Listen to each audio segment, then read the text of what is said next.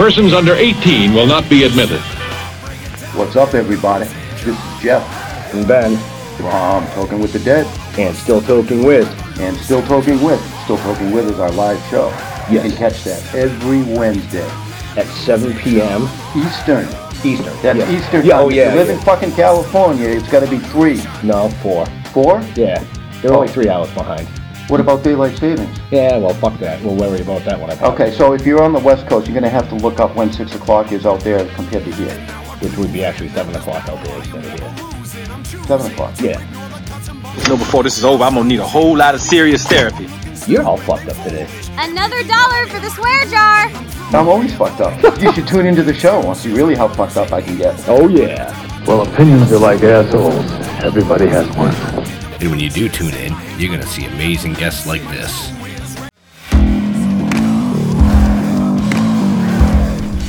Hey, what's up? This is Jeremy Palco from The Walking Dead, and this is Still Talking With. Hi, I'm Larry Kenny, and you're listening to Still Talking With... What's up, everybody? It's comedian Sherwin Array, and you're listening to Still Talking With on the Dorkening Podcast Network. Everyone thinks because you're a zombie, you don't know good coffee. Well, they're wrong. We have very active lifestyles. It's not all wandering the countryside aimlessly or scaring passing motorists. And we all love a good cup of joe. And there's only one brew that gets my seal of approval. Deadly Grounds coffee is my guilty pleasure. Bold, robust, delicious. It's coffee that can wake the dead.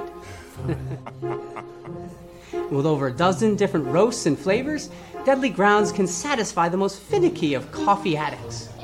The aroma is so intoxicating. It brings all of my neighbors out of the woodwork. Deadly Grounds coffee. Coffee to die for, and zombie approved. It's good to get a little deadly.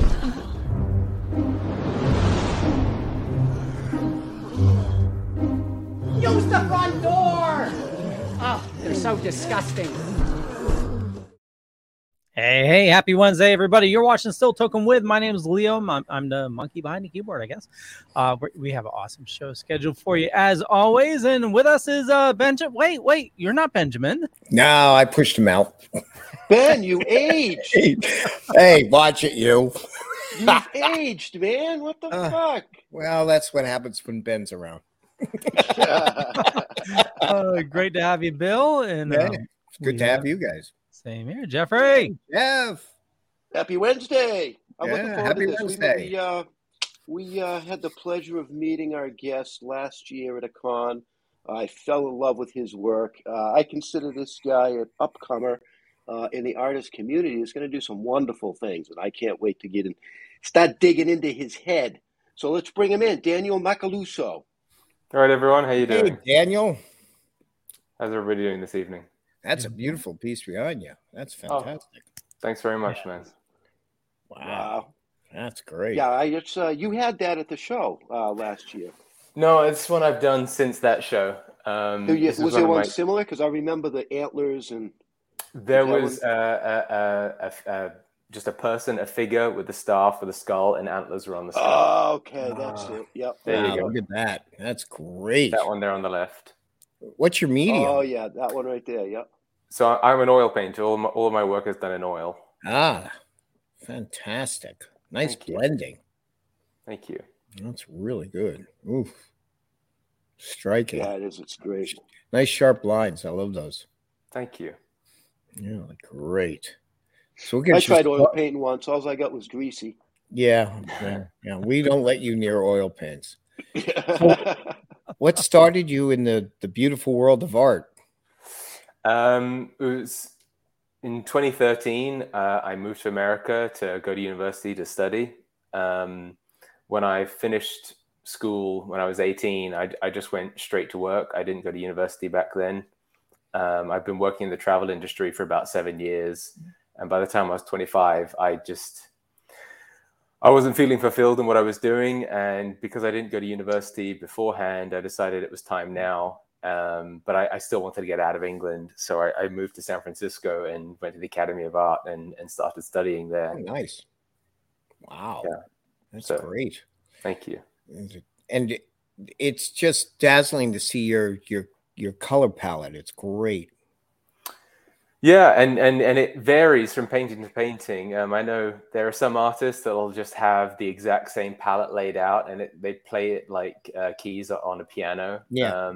But I have a few staples that I like in each one, but I'm pretty flexible. I like to change them out depending on the color scheme for each painting, and I don't like having all the colors. If there's one that I just think I won't need, I'm not going to lay it out just because. I like how you use the form of light, a lot of backlight, whatever your key source is, but all your backlights are soft but intense at the same time. Right. Brilliant, it almost looks digital. Yeah, a few people the think they're digital if they don't see the original. And that's just painting a lot of layers, same way you would in Photoshop, but just letting things dry and going over it again and getting the level of refinement that I want. So what artists inspired you? I'm curious about that. I'd have to stick with just probably the first person that actually taught me was my teacher, Craig Nelson at the Academy. He was just the man that taught me how to lay paint on a surface. And I didn't, he's like my foundation. So I always think of him as to when I'm painting, but it was funny because I've got this ever-growing list of artists that I look to, because I never thought I was going to be an oil painter when I started. I thought I was going to be a digital concept artist. But I realized that wasn't where I wanted to be. When I discovered is actually Jeff Miracola's YouTube channel, I discovered that oil painting was still a thing. And I was just hooked from there. And then there are lots of contemporary painters that I love in the community that I'm working my way towards getting to. For example, there's a guy called Donato Giancola. I've done a semester with him in his online teaching class. But if you're talking about classics, I love American illustration. I'm a huge Norman Rockwell fan. Just his composition and storytelling. That's a very old piece you're looking at there. It's on ArtStation, which I don't adhere to anymore because of their involvement with AI, and I'm not a fan of that. Okay. Do you still have prints of that, by the way? Because I want one of those when I see you in Vermont. Of this one? Yes. Yes, I was just doing a count of all my prints, and I've got about 10 of this one left, so I need to do a reorder. Okay. Well, because I collect Black Panthers, so I need to have that. Of the one that you just saw? Yes. I mean, I can get a print made of that. I actually never got prints of that one done. Yes, I need a print of that. Okay. I need a print of that. Absolutely. You need a print of that? Yes, I do. Room? You have room in there? What are you moving? He's got an incredible room full of Black Panthers. I mean, they're all over the place. I can see a selection in the background there. It's incredible. Yeah, they're everywhere. Yeah, they're all over the place. Yeah, I see some room. Move right where that nice area is. White. Well, I got one. This guy, right there. Bill Diamond did one. I can move that one. Yeah, you can. No, that's a striking piece because I like how your focus on the animals are great, but she's in the dark. She's in the dark. Yeah. Oh, and that other piece. Yeah, in that piece, she's the darkest of all the other elements that are in there. It's really nice. Your eye tends to go to it. That was like the last piece I did whilst I was at school. That was the last student painting I did. And what are you working? If I may ask, what are you working on now? I mean, outside of the piece that's behind you. So this is actually part of a series that I am working on. I call it the Elemental Shaman's Oracle. About 2 years ago, I had been doing a series of portfolio pieces, trying to put a cool portfolio together, but they were all of my images were sort of one-offs. They were just trying to make one cool image after another, and it wasn't cohesive. And I was trying to dig into something that looked like a body of work of mine, a collective work. And just, I thought about, what am I interested in? What do I want to paint? And I liked painting people, animals, landscapes, and designed environments. And I have a serious interest in temples and ancient temples and ruins. I find them fascinating. And so I designed a project that would allow me to paint all of these things. So I'm using the elements of earth, fire, wind, and water to create this project. And for each element, I'm almost treating like a suit in a deck of cards. So each suit will have 2 shamans, an animal character for each one. There'll be an environment and a god character for each thing. And so at the moment, I'm in the middle of painting the last in my earth element, which is the god figure for this series. Oh, that's a great way of breaking it down. If you get another suit, give it to Jeff. He needs to wear one. Oh, sure, yeah. A what? A suit? A suit, yeah. It's what suits you, Jeff. Okay, I get it. Are you still with us? Yeah. He's there now. Oh, okay, good. I wanted to make sure he's there. Oh, that's beautiful. Oh, yeah, thank you. Is that all in pencil? Yeah, that's a Colorays Prismacolor pencil. I work a reception day job 3 days a week, and I'm there for about 8 hours. And once I've done everything that needs doing and no one's bothering me, then I have time with my sketchbook to pull up some reference and draw things. Good. It's always good to have that sketchbook with you because you get inspired by seeing something. I don't usually carry one when Jeff's around because I'm never inspired, but any other time I am inspired. Yeah, so when he's not there, then I won't draw. Yeah, I understood. Okay, I see how it is. Yes, good. I'm great. I wanted to get you more involved, but I needed to go see the casting director. Oh yeah. Well, that's an important, character. Yeah, and that character just walked out the door over there. So we're talking about Ben, just in case you. Right. I get it. Right. Yeah. Right. But now the size. Do you work in that size all the time? I mean, it looks like 24 by 30. Of this painting, this is 20 by 30. This series that I'm working on, it's all 20 by 30 because okay. I wanted to make this as consistent as possible. So everything's on the same type of canvas, on the same substrate, on the same size, so that I can buy this canvas in like bulk.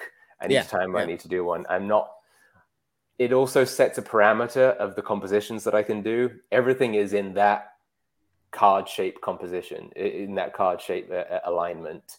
And I'm not thinking, is this one going to be a widescreen? Is this one going to be portrait? Is this going to be landscape? Is this going to be a square shape? Yeah, no, it gives everybody, especially if they're collecting your art, it gives them a chance to say, I need a bigger wall like Jeff there.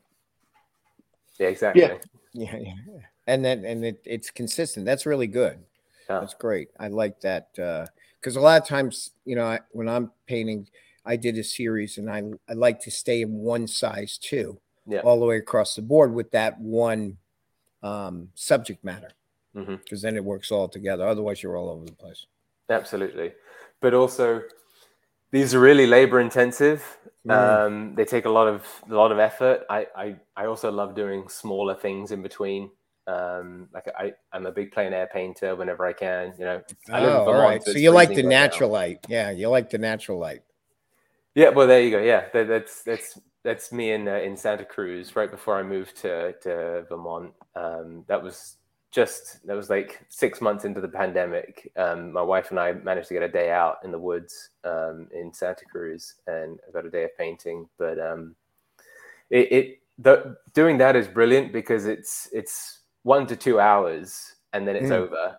Because the light's moving on you too. Exactly. But it's something that gives me I can go out and enjoy a day of painting. I'm not having to labor over it in terms of all the planning involved and repeat painting sessions. It's just, I'm there, I show up, I rock up, do the thing, and then it's over. If it's good, then I keep it. If it's not, I throw it in the trash and I don't worry about it.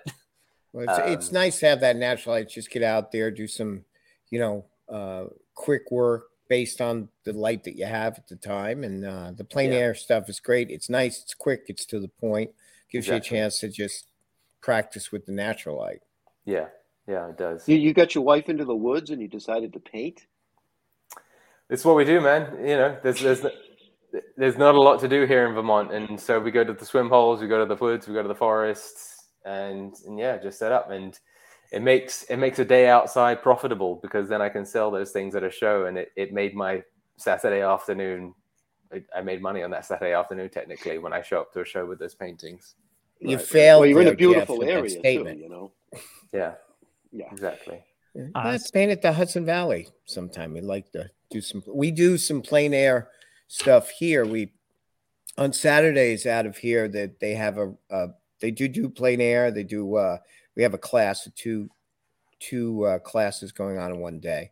So they have 4 hours where they're doing a still painting, natural light, and in the afternoon they usually have a model. So it's a good 4 hours. What can you in a couple of sessions, what can you knock out? Yep. How quick is your eye? How quick is your hand? What are you seeing? Are you seeing what's in front of you? It gives them a real chance to kind of work quickly, especially when you're outside. You only have a certain amount of time for that light to be in that one spot. Yep, absolutely. So it's good practice. It's good hand coordination. And then when you get chance to get on canvas, all that's in your head. So you know what you saw there. You can use a reference. Exactly. Nice. Yeah, it's good that you do that. Yeah, and it's how I was taught to paint. My teacher, Craig Nelson, our first classes with him were plein air painting or painting directly from the model. So yeah, that was my foundation. Good. Go ahead, Jeff. Right. Well, so not being a painter, I'm interested in the process of creating the piece of art that's behind you. I mean, I would probably take a pencil and draw the whole thing out first. Yep, that's precisely it. Really? Okay. Yep. You don't just take a brush and start painting? No. That's part of the reason why I love the plein air, because that's when I can do that. Okay. Things like my studio work, it takes the first thing is the thumbnail, a little small drawing about this big, and doing as many of those as I can to work out the idea, just to get the stuff out of my head first and get it onto a page. And then I can see whether just how terrible the idea is when the idea is on the page, and then work to make it better. But I just work in a pencil, make it better at this big. And you do that as many times as you need to in order to think, I've got a winning concept here, I've got a winning composition. And then you might take it a step further. You might look for some references. If we're talking about this, I'm looking for references for elk, for stags, for deer, for the environment, for woody landscapes.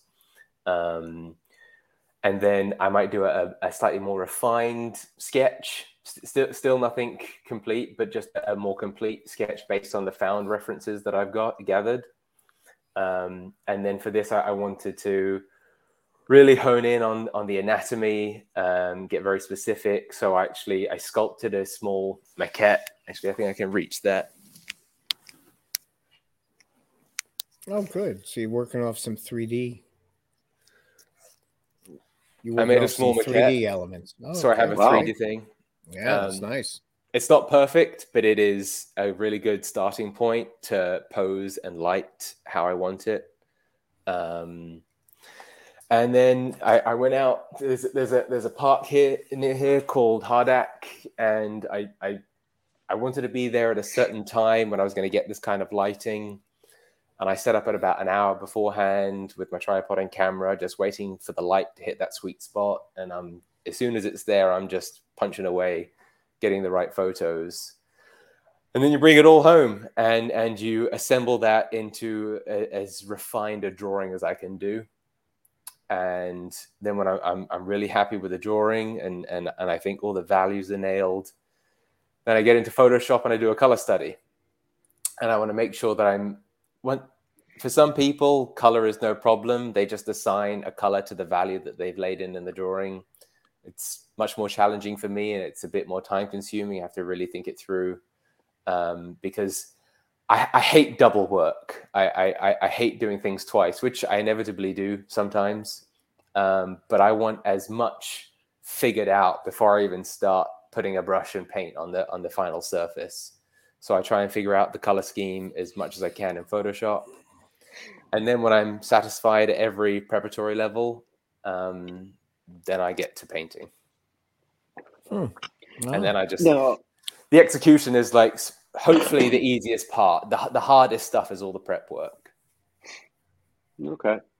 Now, again, not being a painter or an artist at all, from what I can see, is there a process of like light paint versus dark paint, and what goes on first and what goes on last, and the blending process?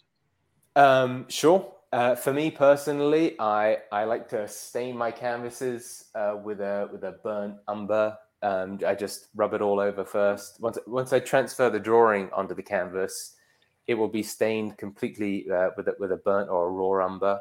I let that dry, and then I pick somewhere that I think that will give me information to then react to.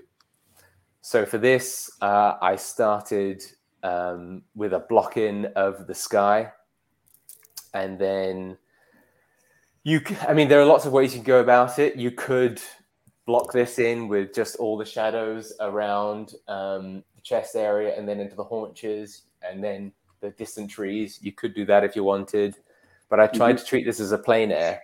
And when you have like a vista plein air, I tend to just start with the sky. What's at the back? I always start with the back and come forward. And that's how I would go about it. So you figure out where your horizon line is that you want? Yeah, but that would have been done in the drawing. That wouldn't be done here. That would be done that would be done even in the thumbnail composition. Okay. Even like that's one of the first things I established, because knowing my horizon line will let me know the perspective of the subject. And am I looking at it from down here? Am I looking down on it from up here? I want that figured out at like stage 1. Yeah. Okay. Now, have you you obviously know your way around Photoshop, because you say you use it for color palettes and stuff like that. Yep. Do you do any digital work at all? I do all of my color studies digitally. I don't show them because they're a tool to give me information. They're not pretty to show. I have done digital work before for commissions that needed to be done fast and that maybe didn't pay very much, and I didn't want to invest the time in an oil painting that would take me to take. And so I've used Photoshop for a couple of jobs for the speed's sake, but for my own work, I don't do any final digital work. Now, when you're working there and you're figuring out, do you ever take another canvas and just do a little color block work with your colors, just to get a sense of how the blending's going to be? To test my swatches, I don't have a scrap bit of canvas because I actually don't blend. I try and paint in as rigorous tiles of paint. So I lay a stroke down, leave it, lay another stroke down, leave it, and everything builds up in like a mosaic. So there's actually very little blending going on. The only blending on this piece would have been done in the sky, and that would have been after I've put the whole mosaic together and I've sort of finessed each tile of paint together to get like that. And I'm never blending into one another because I'm actually pretty fastidious in how much I like to control color and value. And if I'm blending a lot, then I'm losing that control, and it's sort of, I'm leaving it down to hopefully the mud that comes out of that blending will be what I want, rather than mixing what I want and putting it just down on the surface. Interesting. Yeah. Not to say that blending is bad. There are wonderful painters that blend. If you see the work of Scott Waddell, he's a portrait artist. He's all about blending, and his work is amazing. But I can't paint like that in terms of just. Well, you have your own method. You have your own method and how you physically lay your own work out. Yeah. So, I don't know. That's a great approach. Every artist has its own approach. However they want to enter it, and prepare for it. And it's always interesting to see how different people adjust to get that final product. Yeah, exactly. So it's not just like throwing paint on and going. That's why we don't invite you. Well, that's why I'm not a painter. If I just hurl paint at a canvas, maybe I'd be a richer man. I don't know. I've seen this stuff for quite a bit. Stuff that's out there, right? No. It's like Apparently, there is a market for it. There is a market for it. It's not one I'm into, but there is a market for it. Yeah. So I think you may do well there, Jeff. Okay. A little bit ago, you mentioned shows. You actually have 3 shows, actually more than 3, but next one's you're going to be at is Rail City, which is going to be June 24th and 25th. And you may potentially be at Dragon Con, which is August 31st through September 4th in Atlanta. Yes, fingers crossed on that one. And Rail City, that's in Vermont, correct? That is. Also, I'll be at the Sci-Fi and Fantasy Expo here in Vermont at the Champlain Valley Expo Center. That's going to be in April, I think on the 24th. Oh, nice. I think we're at that one. Am I at that one? We're in Vermont. Well, yeah. Jeff, well, you know where you are going to be, though. We're going to be at Expo Canna in about 4 weeks. Yep. At the Mohegan Sun in Connecticut. Looking forward to that. So that's the Expo Canna, and there's also the X Cup, which is a competition. Yeah, so I think it's for flower edibles, and the X Cup. Yeah, and that's Bill's going to be joining us there as well, and we will be streaming the guest speakers live, right, Leo? We are. Yes, we are. So you can tune in on that.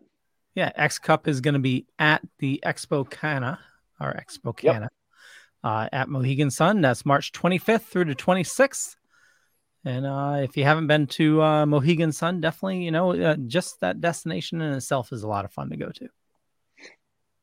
Absolutely. Bill's going to be there, like I said. So, maybe he'll fit in. Maybe he won't. We'll find out.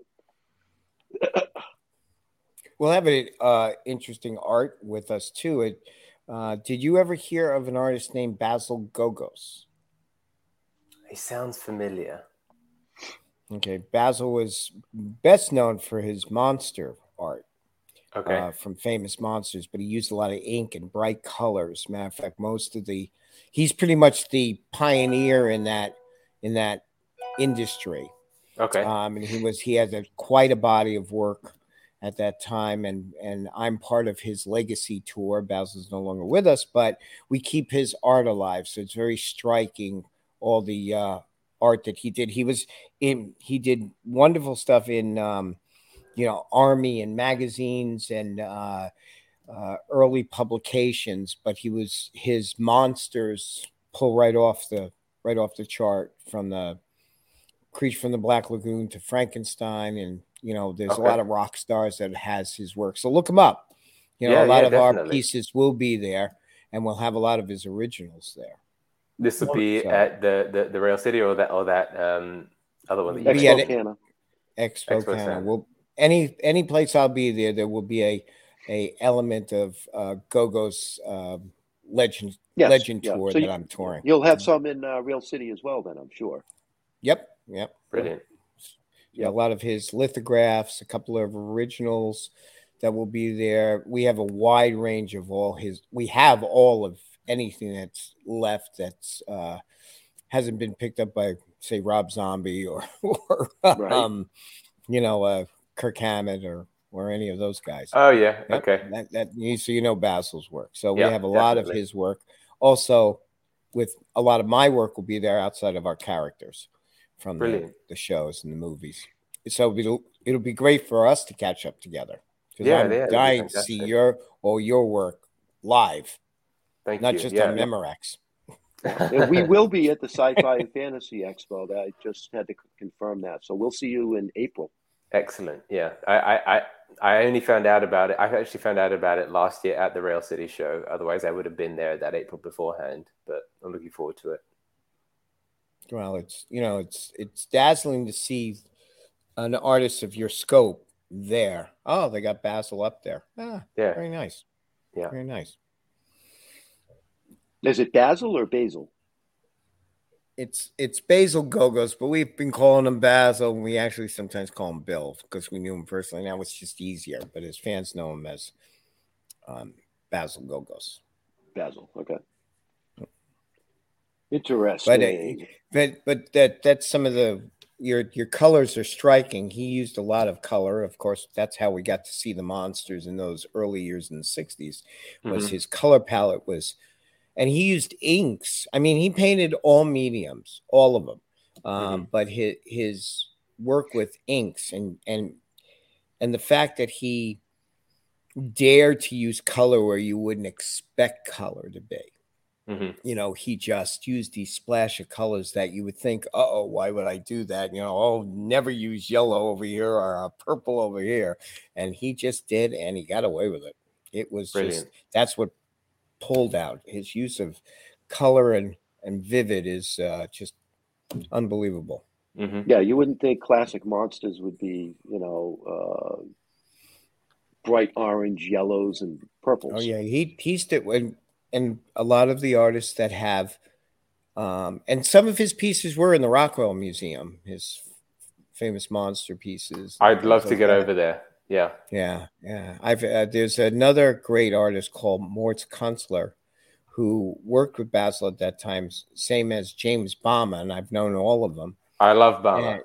And Bama was a good friend of ours too. But you see how he used purples and pinks and the striking whites and the blues, like you wouldn't think of that. And then he just was able to get away with it. And that's what we grew up on was, oh, wow, we only saw the monsters in black and white until Basil came along. Now, every artist out there that tribute to what he had showed us in his world of monsters. I grew up with him and I got to know him for 40 years. So I know where I'm hearing him from now. There's a Southern California painter called Eric Gist, who paints a lot of monsters. He does a lot of Star Wars and Marvel covers. I've listened to podcasts with him, and he mentioned Basil Gogos. That's where I know the name from. So that would make sense. Well, the artists that are today, he's the godfather of that stuff. So we owe a great debt to him, and it's great to bring this legacy of his work publicly around.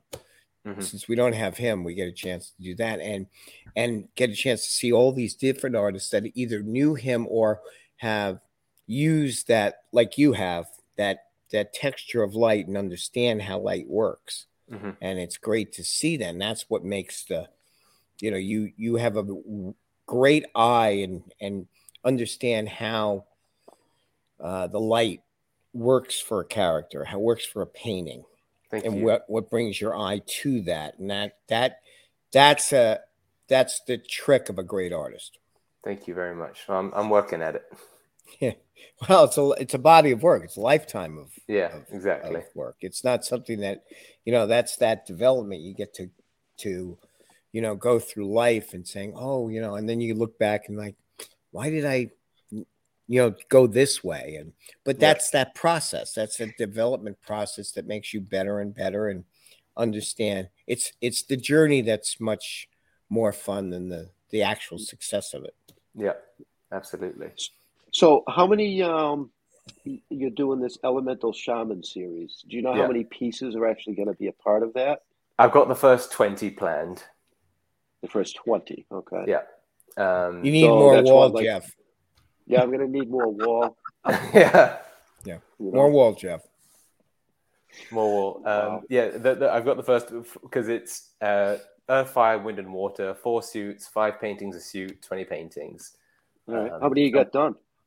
I'm working on the 5th right now, so I've got a ways to go. Oh, okay. That's not bad. Well, so that brings us into the question that Benjamin was asking. What are some of your favorite categories to paint? And you mentioned it earlier, and it was it monoliths, Egyptian?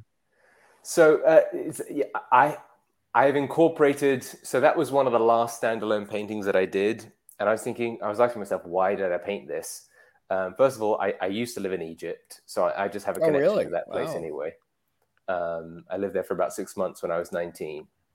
But I love old temples, and not just because I think they look cool. I think about what they were used for and systems of practice that aren't really with us or are with us in the super minority now.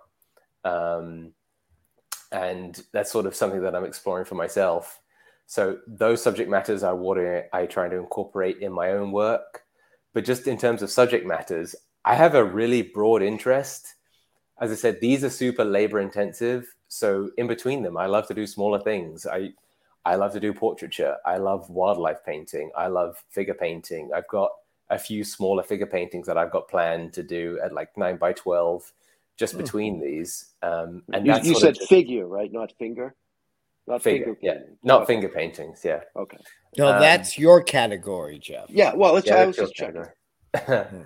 But that's almost like how I just relax and have fun, because I just find a bit of reference, and I do a tiny bit of prep work, maybe a day's worth of just figuring out a composition and maybe tweaking my reference a bit. And then I just get to enjoy painting it for a day or so. And it's not stressful. There's not time for doubt to sink in. I'm just doing a fun study of maybe a lioness or a nude figure or a portrait or something like that. And so I have a pretty broad interest. But then I think, no, okay, I've got to put the fun things to the side, and I need to really put my time into the labor intensive stuff.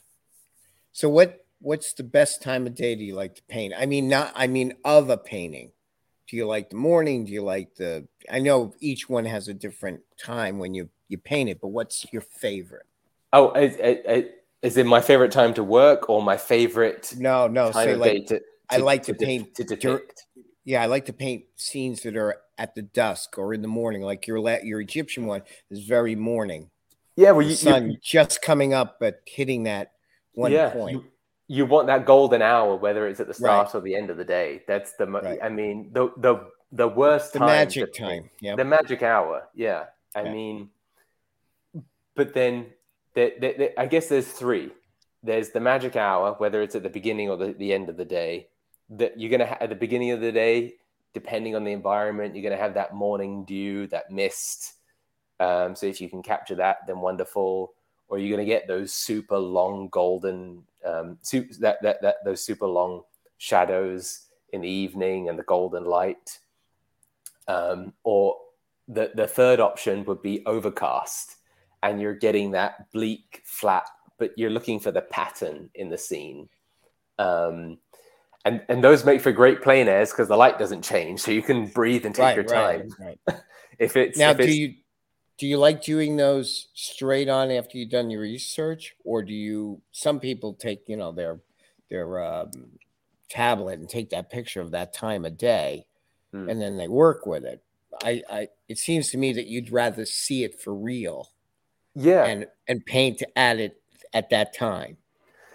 The reason why that is because when I'm in my studio, I feel compelled to prioritize this stuff instead of doing a long landscape studio piece.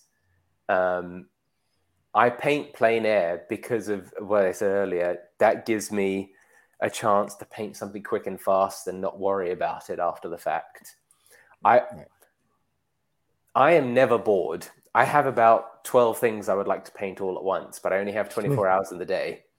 A lot of people, they run out of painting ideas. I wish I would sometimes. If I was just a landscape painter, I would be fine with that in a way, because I have so many photo references that I could just pick one or pick a few and make a landscape, but I just haven't chosen for that to be my focus. Or I have a lot of figure references. I've got a lot of wildlife references. I could pick any of those subjects and think, I want to be a wildlife painter. I just want to be a figure painter. But I kind of relegate those things to smaller, fun studies. And then I focus on this as my main work, unless someone commissioned me. I've done a few. I've done some long format portrait commissions recently, and which is why I haven't shown a new one of these in a while, because I've had some portrait commissions that I was working on. That's good. Which is great, Yeah, that's what you want. With these, I have to hope someone buys one. But when someone says, here's money directly, paint me this, I'm very happy to do that. When you find a subject, say it's, an animal. Yeah. When you see that animal, but it's not in the time reference that you want of the day, do you say, oh, that would be good at dusk? Is that what? And then you play with that. That's precisely actually what I did at that time. Mm-hmm. Yeah. So, I mean, you can. Recently, I did a lioness painting. I just grab her. You're going to ask him to do a Black Panther, aren't you, Jeff? Yeah, I figured he was, but So I had some pretty just black. Yeah, I had some pretty flat lit reference of this lioness out in the savannah in Kenya, but I didn't like the light of that. So there we go. Uh-huh. The reference to this didn't look like this, but a day's work in Photoshop, I can change the lighting, I can dramatize it, and I can emphasize certain elements, and then I had the lighting scheme that I wanted. So I've got this end of day, as it were, but the reference could have been at noon, with how evenly lit she was. But I wanted to paint her like that, so I manipulate my reference so that then I can just work straight from there. Well, that gives you that powerful light at that end of the time. Like hunting season's just started and the light's going down. So here we go. Exactly. So I'm going to assume that while you were in the UK, because you like the ruins and that kind of stuff, that you've toured a lot of the castles and stuff that are over there. I've toured a few of them, but I used to be a tour guide, so I used to talk about them a lot. Okay. I was a tour guide in London for 3 years, working on the open top buses and doing walking tours and guiding people around. Actually, since that, I used to tour a lot of old Roman London, because London's nearly 2,000 years old. Yeah. Oh, you mean like over in Bath? There is over in Bath as well, but London literally has old Roman wall in it from the time of when Hadrian established Londinium. But actually, since then, I've developed my own fascination with Roman history and researched it myself and read a few books and just dug into it myself. Have you ever had the opportunity or the chance to see any of the Mayan or the Incan ruins or anything like that? I have. Back in 2009, when I was backpacking, I went through Argentina, Bolivia, Peru, Mexico, Guatemala, Mexico, and Costa Rica, and I did the Machu Picchu trek whilst I was in Peru, and saw everything along the way there. And I managed to go to Tikal in Guatemala. That's if you don't know what that is, it's the rebel base in Return of the Jedi. They use Tikal as the site for that. Well, that's Leo's forte. Leo, right? you've got the walker behind. You didn't know that, Leo? I didn't want to interrupt our guest. Matter of fact, Benjamin is saying, hey, Leo, where can they find out more about our amazing guests? So definitely check the show notes up above or down below, depending on where you're watching or listening to us. Your website's on there. And can people buy your prints off the website? You can. I actually need to update my shop. I need to get the prints on there, but I've got prints available on there. But if you see any of my work, if you follow me on Instagram, you see any other examples of my work you like, welcome to email me at macaluzoarts@gmail.com, and I'll be happy to work with you on getting a print made. Well, you got one that you have to get a print made by April. Yes, I do. That's when I'm going to see you. Yeah. I have to get or that one done. Folks, go get a wonderful original from him, right? Which is every artist's dream. It is a buzz when you sell something, I got to say. But I will have all of my work with me available there. So great. How many original pieces of art do you think you've actually accomplished so far? And do you have a goal? Well, there's 20 of this series. I've done 5 of these so far. I'm kind of surrounded by my work. I've got shelves around that I just put my plein airs on. I've got I don't know if you can see. all of these have paintings in them. My cupboard has paintings in them. So I've got plenty. I don't know exactly how many. Well, but it's impossible to actually bring all of your originals to some of these shows. I mean, that's got to be intense. Yeah, when I said all, I bring my best work with me to the shows, or the stuff that I think would be appropriate for the shows that I go to display. Where I think, you know what, maybe someone will get this at this one, or if I go to another show, I think, you know what, I don't think that one will do well there. I'll put this one up instead. So I curate it. If I remember correctly, you had a portfolio book though with you that showed all of your others, even if you didn't have it with you. I didn't actually have a portfolio book with me. I had all of my prints and my paintings behind me on my pro panels that I wanted to display. Yeah, that's what I had with me. That was because last year was one of my first years of doing conventions and getting a feel for how to do shows. So I've upgraded my booth a bit since we met, but it's been a bit of trial by fire, figuring out how to do conventions and refining my display. Did you make the little tags yet with the Velcro back that just stick to the wall? I did. I bought the Velcro. I bought the Velcro and I made the tags. Yep. That was one of the first things I did, because sticky back tape doesn't work for hell on the pro panels. Nope, but Velcro does. Yep. So thank you for that one. Fantastic. What do you use? Huh? What is the Velcro for? It's to put the names and the prices of the paintings on the pro panels, so that you're not trying to fuss about the tape to stick them down properly. You're not trying to stick tacks in it and all this kind of stuff. It just sticks to the carpet, basically. Exactly. When I was doing my woodworking shows, I that's what I kind of figured out. I made all little tags with descriptions and prices that you could. So no matter how you set it up, you can just put it where you need to. Mm-hmm. Which worked really, really well. Perfect. Well, so conventions you have, are. Go ahead, Bill.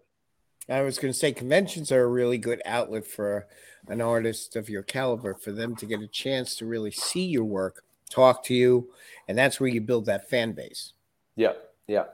It's a really great opportunity to meet and talk with people at those shows and try and make a personal connection. And that's because online sales are very hard, but when I'm able to talk to people, then they're much more inclined to get things from me, which is great.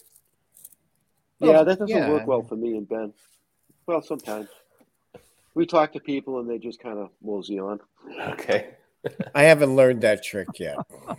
What, how to mosey on? Only when you talk.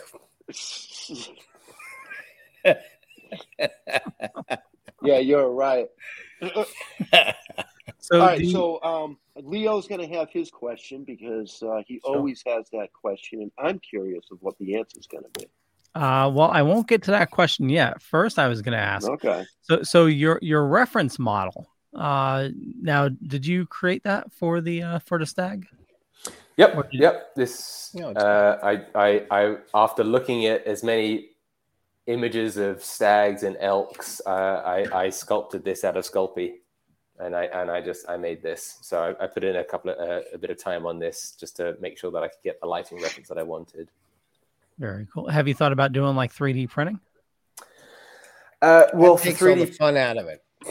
Yeah, it's like using a CNC machine for woodworking. Yeah, well, you still got to design the model, Yeah, well, so with that, I wouldn't consider myself a sculptor. I would say that I am using this to achieve this as a final product. And for 3D printing, I think I'd have to get very proficient in something like Maya or ZBrush, and I'm not. Yeah. I've got friends that are amazing in it, but I can only get good at so many things, and or I've got my sculpting down to a level where it's useful to glean information for my final work. But yeah, I've tried a few 3D programs, and I need more time to dig into that before the 3D printing. Yeah, apparently Blender's come a long way. Yeah, I'd rather just build it from scratch and sculpt it than those things that adjust for you. Right. Well, like I said, laser cutters and the CNC machines and stuff that people use for woodworking, in my opinion, just takes the art out of it. Well, no, not necessarily. I mean, I know digital sculptors, and if I was to collaborate with one, and I would say, "Hey, man, I'm doing this project. Is there any chance you could sculpt this thing in ZBrush for me, and we'll get it 3D printed, and then I can paint from it?" If that happened to happen, wonderful. The better reference for me, the better. And he's an amazing sculptor. He can sculpt with clay and in ZBrush, and he's phenomenal. That's my friend Ryan Ferreira, who works still in California. But in that scenario, no problem. We'd definitely do that. Wow. So the question Rick Baker works in ZBrush a lot. Oh yeah, he's really good at it. Yep. Go ahead. Sorry, Leo. Oh, no worries. So the question I always ask is, what do you dork out about? So when you're not painting, like, what do you find yourself doing? We know you go hiking, but do you, is there a show you love? You play video games? What do you do? My main interests revolve. I mean, I think about painting constantly, but my main interests revolve around travel, audiobooks, and training, working out in the gym. Those are my passions, as it were. I love reading. I don't have a lot of time for it. So in the last few years, I have just been consuming audiobooks to listen to the things that I want. And I listen to books constantly whilst I'm working. I work out 6 days a week. I love doing that. It's fun. It's therapeutic. It's exhausting, but it makes me feel good. And I'm always planning a trip. I can't travel every year. I don't, funds are always limited, but I have plenty of trips that I design itineraries for that I want to do for me and my wife. So I always want to see, I've seen lots of new places, and I would like to take her to see new places and experience as much as we can. So, and yeah, there are various shows that I like. I'm a big fan of Star Trek. I love the new series. What's it called? Strange Picard? New Worlds. Oh, Strange New World. Yeah, Picard just started also. Picard. Yeah. So I haven't seen the new season of that yet, but Strange New Worlds is really good though. And something that I thought was brilliant about that, how you could enjoy each episode for what it was. So many shows now, it's like watching a 10-hour movie, which is great, but also a bit annoying. I love how they've gone back to that old format of. I don't know if for shows anymore you can say, "Oh, that one's my favorite episode," because they all just blend into one another. There's a new show that actually is we were talking about it on another show. Reminds me a lot of the Incredible Hulk. Okay. The old 70s show. Yeah. It's nothing like it, but the format's very similar, and it's Poker Face. Okay. The writer's Ryan Johnson, who did Knives Out. Mm-hmm. And very similar concept. You have the heroine, she's going from town to town, somebody's chasing her, and she has a special power. Her special power is she can instantly know if somebody's lying or not. All right. But even like the credits in the beginning are like the old font and everything like that. So it's a really cool show, really well done. Wow. And each episode is a standalone. Yep. Each episode is a different story, different, mystery that goes on that she's trying to solve. So, and you have that wraparound story of, somebody's chasing her. So, they're always on her heels. Fantastic. Where can you watch that? I believe that is Peacock. Yeah. Peacock. Okay. Yeah. It's, I think, and Peacock's free. So it's like 7 episodes, I think, right now. Okay. But yeah, same guy that did Knives Out and the new one there, Glass Onion. Thank you. Yeah. I'll see if I can see that. Totally. Yeah, they did kind of get away from those standalone episodes. For a guy like me with the attention span of a puppy, you got to like. Yeah, I mean, sometimes it's great. Sometimes you can get into something and it's like, what happens next? What happens next? But it's almost like they're trying to hook you into something. It's almost like a drug. They just and it's that. That's exactly what they're doing. Yeah. and it's that continuous play. They just roll the next episode after another one, and it's like, you know what? Stop! I don't want to see the next one yet. You want to take a breather. So that's why I like just something you can watch that encapsulates it within the half an hour, 45 minutes, whatever it is. Yeah, they hook you. They know exactly what to show you right at the end of the show, so that you watch the next one, and then you fall in love with the show, and then they cancel it. Yeah, and then they cancel it. Actually, I've had a chance exactly before they get to the end. Yeah, I've had a chance to sit back and watch the old. Remember the old Outer Limits? Yeah, yeah, I do. Yep. Yeah, and they have it on Roku, and I was like, you know what? I haven't seen this in like eons, and I remember it so vaguely, but it was really fun to watch something because the stories were very, very good because it was all story work at that time. It wasn't really always about it wasn't about effects or anything. It was just really the writing was really interesting for that time period. So it's fun to go back and see that. There was one I just saw. It was called The Cold Man, and it was or The Frozen Man, either one, and it was William Shatner before he did that, and it was how he went on this trip and came back, and now he went to Mars, but he's cold all the time, and it was an interesting story. Yeah. Okay, he was in the Twilight Zone too. He did. Yes, he was. Twilight Zone. Yep. It was. I believe he was on a plane. Yeah. He was, yes. Pretty cool. Yep. So I know you like to travel, Daniel. So what is your ultimate destination? Not your house. Where's the without me? Is that what you said? Yes. Without you. It's funny to say I don't have one in terms of I know places that I've loved and places where I want to go to next, but there is a unique something wherever you go, and it's what do you want to find now? Do you want to have a Middle Eastern experience? Do you want to dig into the heart of Arabia? Do you want to go to Oman or Egypt? Do you want to have that kind of experience? Do you want to go to the Far East? Do you want to experience Japan? Do you want to dig into that culture? Do you want to go see a Shinto temple? Do you want to go to a Hindu temple in India? Do you want to dig into maybe like that kind of a culture? Do you want to go experience something that it's hard to get because you have to almost scrounge for it. You want to find an Aboriginal culture in Australia and find out something that they know. So it changes depending on what you want to go and find. Do you want to go visit a particular museum? Do you want to go to the Louvre in Paris? Do you want to go to the Hermitage? I think that's in Russia. But it depends on what you're feeling and what you get excited about. Do you carry a sketchbook with you? I do. And when I travel, I still have to go plein air painting. But what I've started to use now is casein, because it's a water-based paint, similar to gouache or pick watercolor.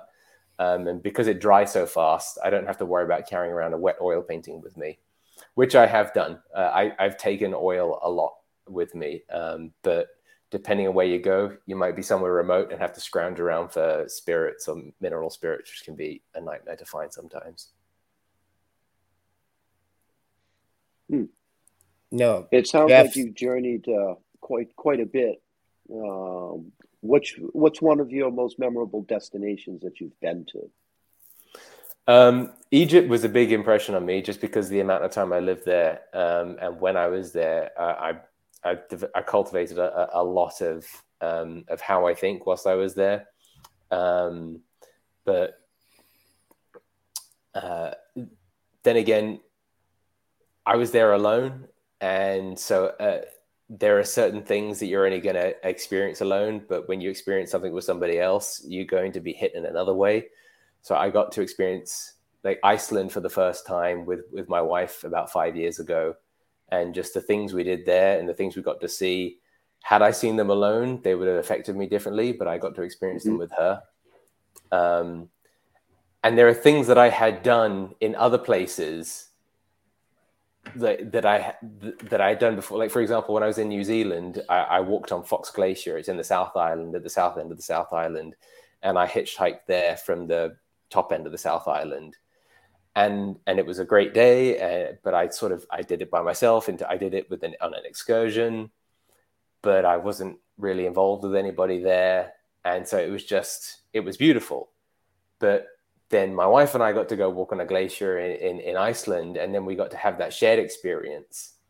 And you're going to connect another way when you get to appreciate a new site with somebody else. So that's going to vary your perception of things. And when I was backpacking back in 2009, I did that for a year, and I was in a different country more or less every month. And by the end, I was exhausted and saturated by things that I had seen. And I was no longer appreciating stuff because I was in sensory overload. And I remember I was in Guatemala in a town called Flores, and there's a lake there, and you can do an island hopping tour for the day. And I remember I was on one of the islands in the middle of the day, and I just thought, it sounds weird, but I was like, I'm looking at another mountain with a lake, and I could have been in 5 other places, and I wasn't appreciating anymore. And so it might be phenomenal, but it depends on the state of mind that you're in, whether how much you're actually taking in. See, there you go, Jeff. He's getting you all set for your Alaska trip.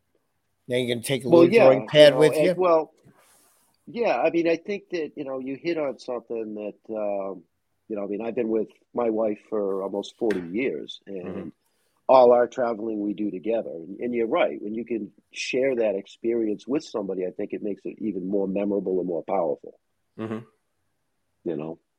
But are you taking a drawing pad? Dude, I don't draw. Well, then this is a good thing. You know what I mean? I'll take photos. You know what I mean? Well, actually, I can. We'll do this. See, I'm going to Alaska. Ready? Here's my drawing. That's ice. Nice. Nailed it. See? Very cool. Add a little blue in there. It'll be good, right? Are you going to go to Denali and see the bears? Yes. I deny he all the time. Yeah. Yeah, we're actually going, I think it's a 5-day land on the train. Yeah. And then we fly back to Seattle and get on a cruise ship and go back up for another 7. Amazing. Brilliant. So it should be fun. Yeah, you're going to have a brilliant time. I'm more warm climate personally, but, it's something to see, and it was her choice. I get it. I wouldn't have chosen Iceland myself when my wife and I went. She was desperate to go, and I was like, okay, well, let's figure it out and let's make it happen. But if it's up to me, I want to be somewhere where it's 80 degrees and above. I love the heat. So I'm desperate to see you go. I bet. You want me eaten by a polar bear? That could be a visual. Yeah. Right? See? Make a painting of that. There you go. A little bit of splash of red. I mean, my luck when I go to south, down to the Arctic down there where the penguins are, they'll, if we get attacked by a penguin, that would be pretty cool. Oh, yeah. Because there ain't none up in Alaska. There's no penguins up there. No, they hang out in the south, the Antarctic. Yeah, there's no penguins up there. It's the only place you're going to get beaten up by a penguin. Yeah, or your waiter, whichever comes first. Or your waiter, yeah. So, Leo, you got another show tonight? I do. Is it a good one? They're always a good one. You got a They guest? are. Yeah. No guest, but yeah. What are you chatting about? Don't know yet. Oh, you don't know yet? Yeah. You're just gonna wing it, huh? No, we'll pick some topics beforehand, but it was a busy day at work, so I haven't had a chance to map everything out yet. So went from work, had a quick dinner, then came here. Very good. Yeah. Very good. A little bit of prep. Bill, I'm very glad that you were able to jump in. gives me a fresh. No, it was face great look to at. talk art with a pro, because if I talked art with you, I'd be out. Forget it. It'd be over. You know, no, wait a minute. I'm going to give myself a little bit of credit here, okay? I can't paint. I can't draw a cat in a stick figure. But I do, and I'm very good at architectural style drawing. Well, that's true. That's still drawing. That's drawing. That architectural drawing is amazing. You know, I mean, I can do your street scenes and the buildings and that kind of stuff. Don't ask me to draw a face, because it would look like something out of the Dali Museum. I love architectural drawing. I mean, do you know Sid Mead, the visual futurist? He designed Blade Runner and Tron and right. Yep. You know. I mean, with it's me, it was just architectural drawings. It was a necessity, because I used to, have to do all my own architectural plans for when I was building, and so I took a lot of architectural and graphic design kind of courses for that stuff. Yeah. So that still counts as drawing. You can draw then. He's quite a good artist, and his woodwork is incredible. Yeah. That's just a different kind of art. I mean, I wish I could paint, but I can't. So I can't sculpt with wood, So.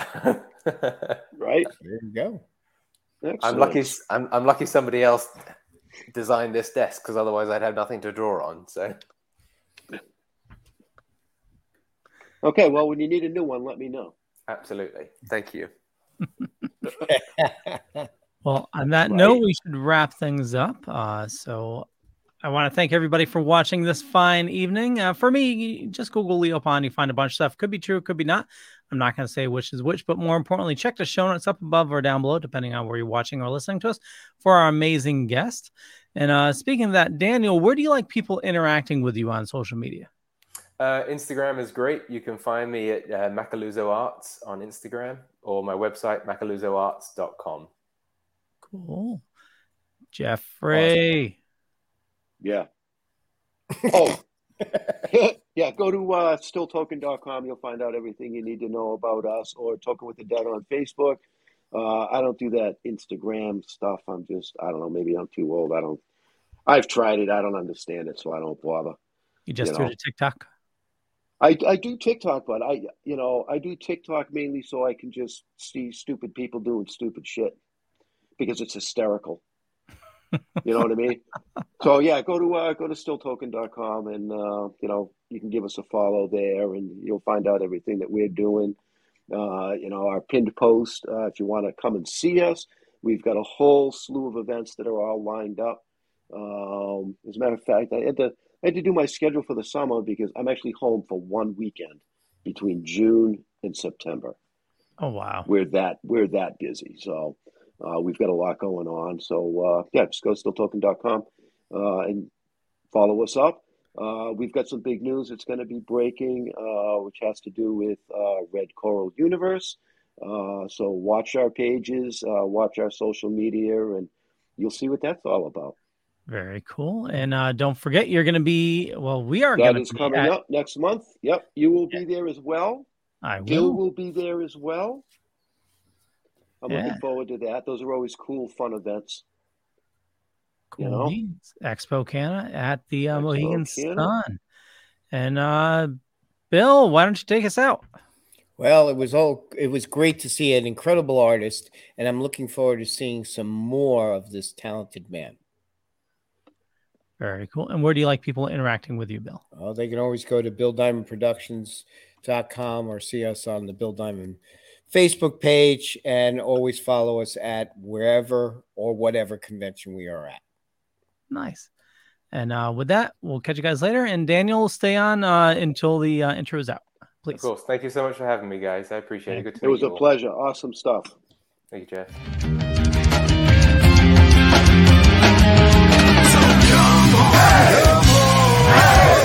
Step it off, bring it down.